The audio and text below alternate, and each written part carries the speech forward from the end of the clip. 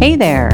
Thanks for tuning in to IRMIA Matters, a podcast about higher education, risk management, and insurance. Let's get to it. Hi, everyone. I'm Julie Groves, the Director of Risk Services at Wake Forest University in Winston-Salem, North Carolina, and I'll be your host for IRMIA Matters. Today, I'm chatting with Dr. Nancy Scott, who is the Leadership Development Programs Director for the Haslam College of Business Executive Degree Programs at the University of Tennessee in Knoxville. Welcome to the podcast, Nancy. Thank you, Julie. I'm so glad you're here. I just shared your really long title with everyone, but before we start, why don't you tell the listeners a little bit about yourself and how you ended up where you are today? Oh, Julie, I love the question because it really connects to what we're coming to talk about this afternoon, because my story is connected to sort of managing up. I went to the University of Tennessee for graduate school, and when I was there, I was lucky enough to have the opportunity to work in an assessment center. And what that method does is it presents a battery of tests to people, maybe like a personality assessment and a simulation. And we would, as part of my role, I would be a role player and I would write feedback reports. And about 15 years ago, I was in that role and I told my boss at the time, "You've got my dream job." And about 10 years later, she gives me a call and says, "Is that still your dreams job?" And I said, "Abso-freaking-lutely." And so I relocated from Boston to Tennessee to enter my position as Leadership Development Programs Director. And I've been here for about 4 years now. And long story short, I help executives, working professionals, and early career folks, including undergraduates, get better by focusing on their leadership development and their interpersonal skills. Wow. That sounds very interesting. And you were actually a part of IRMIA's virtual spring conference, and you did an excellent session on April 8th, and you talked about getting the most out of your performance, tips for managing up. So for our listeners, if you didn't get a chance to attend that session, be sure to take a look at it. There is a link to the presentation in the show notes for today's podcast, so you should be able to find that pretty easily. And I attended that session, Dr. Scott, and I thought it was very, very interesting. And traditionally, there is a huge amount of focus on supervisors and how they can better manage their people. And there are all these courses for supervisors and management and how to deal with employees. But I think it's so interesting that, you know, a lot of what you share is from the point of view of the employee to the supervisor. So can you tell us how you started looking at issues in that way? Oh, Julie, I love that perspective on where I focus, because you're absolutely right. And I would think that maybe it's a sort of like always the bridesmaid, never the bride, always the employee, never the boss. Mm-hmm, and so I realized, though, that there was a lot of opportunity to still exercise leadership in my roles. And when we really look at the numbers, there's so many more employees than there are managers. And so it becomes very important for us to manage our own careers and manage expectations the best we can from our roles. And so that's what got me interested in it. And I guess for managers, it's important that they're trained the correct way, because I suppose there could be a lot more HR liability issues with managers who aren't trained well. But for employees, for the worker bees, you know, it's great that there's someone like you who's helping us sort of learn how we can manage up, help us with our relationships with our managers. And so that's one of the things I really appreciated about your presentation in April. So, you know, as we move through this pandemic, things have been, you know, difficult in a number of areas. And so as people have been working from home and trying to manage their jobs and their lives in the pandemic, you know, we've come into situations where an employee will have to deliver some difficult news to their supervisor. And so can you talk a little bit about how this skill has become really, really important, particularly through the pandemic? Oh, absolutely. I mean, and I also think that there's so many things that currently, due to the pandemic, we have to negotiate. For some of us now, going back, it might be work-life balance or the amount of time we work in the office. And so I definitely think the pandemic has accelerated the need for us to be stewards of our own careers. And especially giving bad news, I think that the pandemic complicates it due to the virtual piece. But in certain ways, I can see how it makes it slightly easier. It is relatively easy to set up a Zoom now. And so those kind of things can still help us deliver bad news in person. I think the complicating factor is with us not being in person, it becomes even harder for our bosses to be aware of what's really on our plate. And so I think that really makes it even more necessary that we enhance our communication with our boss. And unfortunately, sometimes that does mean we have to give them bad news. And when we do that, there's some helpful tips, I definitely think, that play well, especially face-to-face, but also would work virtually. Do you think it's easier to give bad news on Zoom? Oh, what a question. I don't know. I kind of feel like it might be easier than doing it in person, but I haven't really had, I've sort of had to do that, but I don't know. What are your thoughts on that? I would say, is our camera on or is our camera off? It's only you and one other person and your camera's on. So what do you think? Is it easier or harder? To me, in that case, it's about the same, and I think our tips are absolutely relevant there. We need to be clear and timely with our communication. I think one of the worst things that could happen is that our boss gets the bad news through the grapevine. And maybe with the folks working from home, it's a little harder for the grapevine communication to flow through it. But I do think that, it's still equally as challenging. But I would still recommend that. Frankly, my friend, if I'm giving bad news over Zoom, I'd want my camera on. We definitely. Definitely. But with my camera off, I might say it in a harsher way or differently. But I do think that we would need to still have that personal component so that we could read the room and the emotional responses to the news that we're providing. Even though when we're giving bad news in particular, we want to make sure that we perhaps don't let our emotions take control. So I think that being in person sort of helps us temper that the same way that our camera might. But that ultimately, we really want to be, when we're giving bad news, we really want our boss to make that judgment of how terrible this news is. But I think that we also want to be a problem solver for our boss. So it's not just, hey, here's the bad news. It's, here's the bad news. Is this a good time to talk about a possible solution? Because I've got 3. Right. And sometimes our boss might tell us, no, Nancy, let me have a minute to think. And then let's talk about how we're going to come out of this situation. Other times we might be given the solution right there in the moment. But I think that being solution focused, keeping our cameras on will be good, helpful tips, and making sure. I think the element of Zoom in the virtual space, sort of the first piece of giving bad news, is making sure this is a good time for our boss. And when we're in person, I might be the first person to run upstairs and give my boss bad news because his door is open and I assume it's a great time for him. And it might not be. Where a Zoom meeting, we can schedule that in advance, and that can really be a good primer. And like you led it with, a one-on-one conversation, over Zoom would be a good way to deliver that bad news. Well, for those of us who work in the insurance industry, it's been a hard year because the insurance market has been really difficult. And so a lot of us have already had to deliver bad news this year. And so I think you've already mentioned some of these things, but for those of us who still have bad news to deliver or for the future, do you have any suggestions that might make that task easier, whether it's on, Zoom or in person? Oh, absolutely. I think the first one would be our timeliness. Again, we can't let our boss be the last person to find out. We also can't make the assumption that our boss knows everything. We've got to remember that our boss is, focusing on his or her work. And so sometimes we've got to make sure it's a good time. We've got to be timely, but we've got to provide a little background. My boss in particular, just to go back and use him as an example, he doesn't know the name of every program I'm involved in.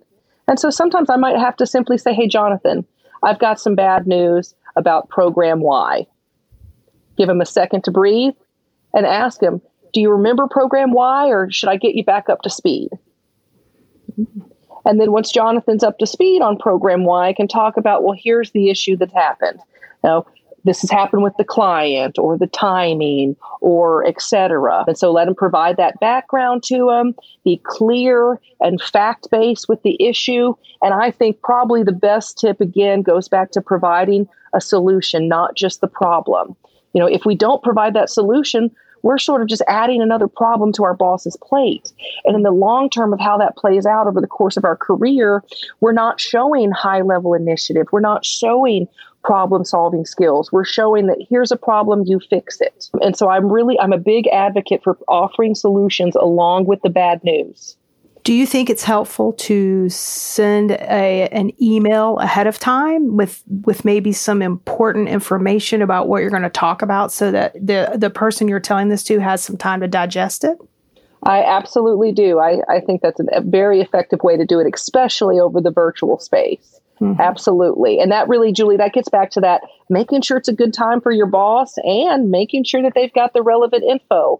And frankly, my friend, you do something like that, and it's very likely the conversation with your boss is a lot of joint solution creation during your meeting, not the whiny, here's the problem we're facing. Mm-hmm. That's what I've found. It takes a little bit of the edge off if you kind of prepare them ahead by trying to give them send them an email with a little bit of information, so you're not taking them totally by surprise. So, absolutely, Julie. Can I add something else if you don't mind? Yes, you may. The other reason that's such a great tip is because we think, to be good at managing up, we need to be self-aware, but we also need to be aware of our boss and their expectations, their preferences, and even their personality.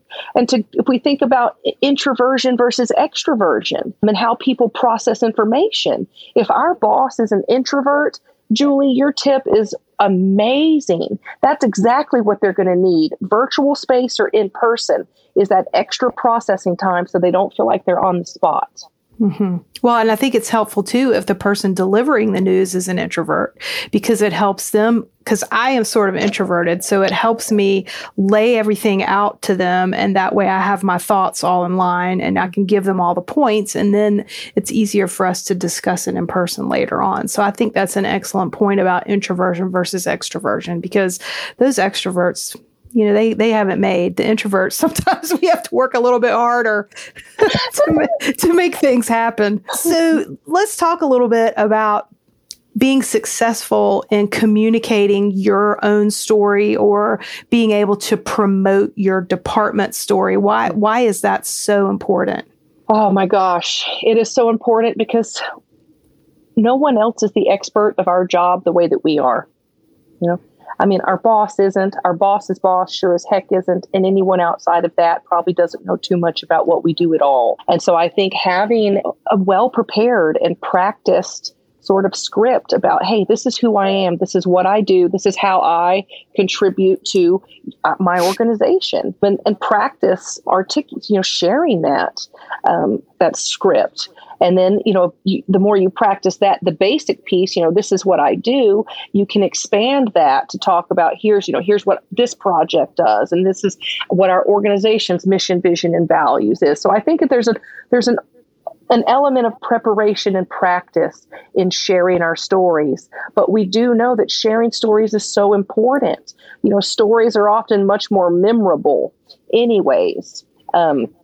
Versus just traditional forms of communication. And so having a story of who we are, what we're about, what we need, how we contribute, and how we can help, I think are great tips for all of us at any level. So an elevator speech of sorts would Absolutely. Be helpful for us to have. And, some of us, I think, may already have that in a way, because a lot of us have to explain what we do, because when you say you're a risk manager, people don't really understand what that means. So being able to have an elevator speech about what you do is for many of us a part of our everyday lives. So I think that's really important. So I want to move to something I think is very interesting about your work. A lot of your work is focused on humor in the workplace. And for me personally, I think humor is an essential part of the workplace because humor is an essential part of my personality. So tell me, why do you think humor is so important in the workplace? Well, I would echo that it's also pretty essential to mine. And that's how I got into the research stream. I'm probably going to share too much, so cut it out if you want. But when I was in graduate school, I really struggled with research. I realized I loved to teach, and I realized that I wanted to make sure that my research was very applicable. And so I also had this belief, and still have it to this, that we don't divorce ourselves when we come to work. You know, I think that some folks, it's a lot easier to maybe compartmentalize, but overall, we're still human. And we have some of the same stresses and successes that we have in our personal life, we face diversion in their professional world. And so humor really helps and I'm a firm believer, I mean, it helps us get through stress. It helps us in physical recovery. It helps us reduce conflict interpersonally. And so due to the numerous benefits that humor has, I realized that for me, I love to laugh. Every context I'm in. And so that really got me. I knew that if I was going to get my research done, I had to do something I loved and that was meaningful. And so I enter humor. And I saw this theme where everyone focused on the leader's humor, and that makes total sense, right? The leader sets the climate for the organization. But we go back to the power in numbers, and there are more subordinates than leaders. And so I wanted to know, how does subordinate humor impact relationship quality with leaders? And turns out it does. And from that element of research, I realized that even more so, we shouldn't divorce ourselves from work. Perhaps we temper, though, our humor and use our emotional and social intelligence to use the right kind of humor at the right time. So do managers who have employees who use humor, does it help them to feel more comfortable with one another? Or what are some of the benefits of having a subordinate with a sense of humor? It does. Yes, the humor has a lot of benefits. It helps us primarily build credible professional relationships that are high in professional respect and liking. And so there's that element of, again, that people piece, that not everything about work is task. And so humor, although, friends, humor helps with the task piece. Under times of stress, a light joke can build a lot of team cohesion. A light joke for a moment can help us relieve some stress. Some self-deprecation. When I'm struggling with the project, I can make a quick joke, breathe, go back at it. And so there's some interpersonal benefits to humor, and there's also the within us benefits. And I definitely don't want to discount those. We can even use humor to again, fluff off mistakes. Please hope that doesn't mean we don't learn from them, but it means that it's a good way for us to reduce the stress that we put on ourselves about being perfect. But yes, the humor, I think, is very important. It's not more important than your performance. That's definitely not the message I want anyone to take away. But my research does show that there is a correlation between subordinate use of, in particular, affiliative humor. The type of humor that's meant to bring people together, that doesn't poke fun at one person, that could not be misconstrued as bullying, that isn't even too self-deprecating to make us look bad. It makes me think of, was that Rodney Dangerfield back in the day whose big humor stream was, I'm an ugly baby. Well, too much of that, especially in the workplace, can cause some concern, and it makes people feel like, oh, is that person credible enough? And so we do need to have a good eye for our situation and make sure that in the workplace we're using humor that's meant to build a bond amongst the group that we're with, not meant to tear it apart or to alienate ourselves or others. And the more that we can do that at the right time, the better that does build relationship quality. So here might be a trick question, but let me ask you this. I have known people that don't really seem to have a sense of humor. Because I don't know. I've been told I'm kind of a funny person. And if I'm with people and I'm pulling out some of my best lines and there is no response, it's hard. And so do you think everybody has a sense of humor? Oh, Julie, that is so loaded. I know you can't speak for the world at large, but in your research, what have you found? I do believe that everyone has a sense of humor. It just manifests differently. I mean, there really are some folks who prefer kind of aggressive humor. I'm not necessarily one of those, but I think we might call someone, oh, they don't have a sense of humor, just when our humor's different. And so I think we have to remember that everyone enjoys a different type of humor. So do you think humor can be used to deliver bad news? Oh, should you just use it in positive situations? I wouldn't hold to just positive. I think humor can actually help in times of conflict and crisis. Again, briefly, we have to make sure that our humor doesn't distract. And that's really the big key reason.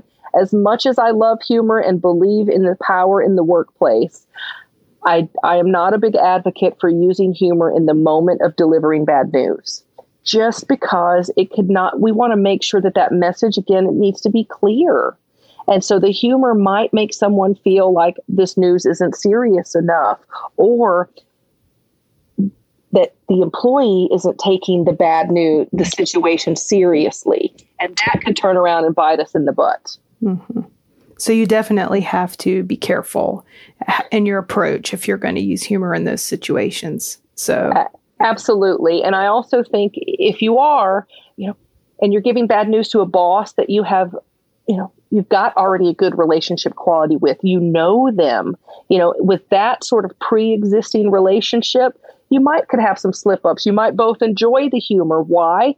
You've worked together and you understand that person. Yeah, under times of conflict, Nancy will enjoy a laugh and we'll get right back on it. But if you don't know the person, I would be even more cautious of using humor while delivering bad news to a strange crowd. Mm-hmm. Well, do you have any other closing thoughts you want to share with us today before we wrap up our time? My closing thoughts would really be, don't just leave the managing for your boss. We all, I think, have, and we should be exercising our leadership potential. And so if we're talking about humor, we're talking about managing up, we're talking about communication, giving bad news, or even giving good news, all of those are interpersonal skills that we can practice. And so I encourage everyone to invest in that practice, because we know that over time, the better that we are at managing up, it has positive impacts on our careers, the assignments that we get, the amount of money that we make, the amount of time it takes to get promotions. And so I do think that these interpersonal skills, once you've mastered your job and your performance, focus on practicing your leadership so that you can propel your growth and have fun while doing it. Well, and I again encourage everyone to go out and look at Dr. Scott's presentation from earlier this year, because I think it has some very interesting information in it. If people have further questions or they want some resources on this type of information, do you have any good resources or tips for folks who might want to look at some more things about this topic? We could perhaps put them in the show notes if you have some resources or things that might be helpful to folks. Yeah, I've got articles and things like that are my go-tos, and I would always volunteer. If someone's got something, a question that's not covered in any of that, feel free to shoot me an email. I'm always happy to go back and forth and help folks. That's my big thing. I help people get better. And anytime I have the chance to do that, makes me happy. Well, great. Well, we are very happy that you've been our guest on our podcast today. So thank you once again. It's been very informative. I feel like we've only probably tapped the tip of the iceberg. So I think you probably have a lot more interesting and helpful information to share. So we appreciate what you've shared with us today, though. So thank you again so much for being here. I enjoyed talking with you. Thank you, Julie. I enjoyed it very much. And that wraps another episode of URMIA Matters. You've been listening to URMIA Matters. You can find more information about URMIA at www.urmia.org. For more information about this episode, check out the show notes available to URMIA members in the URMIA Network Library.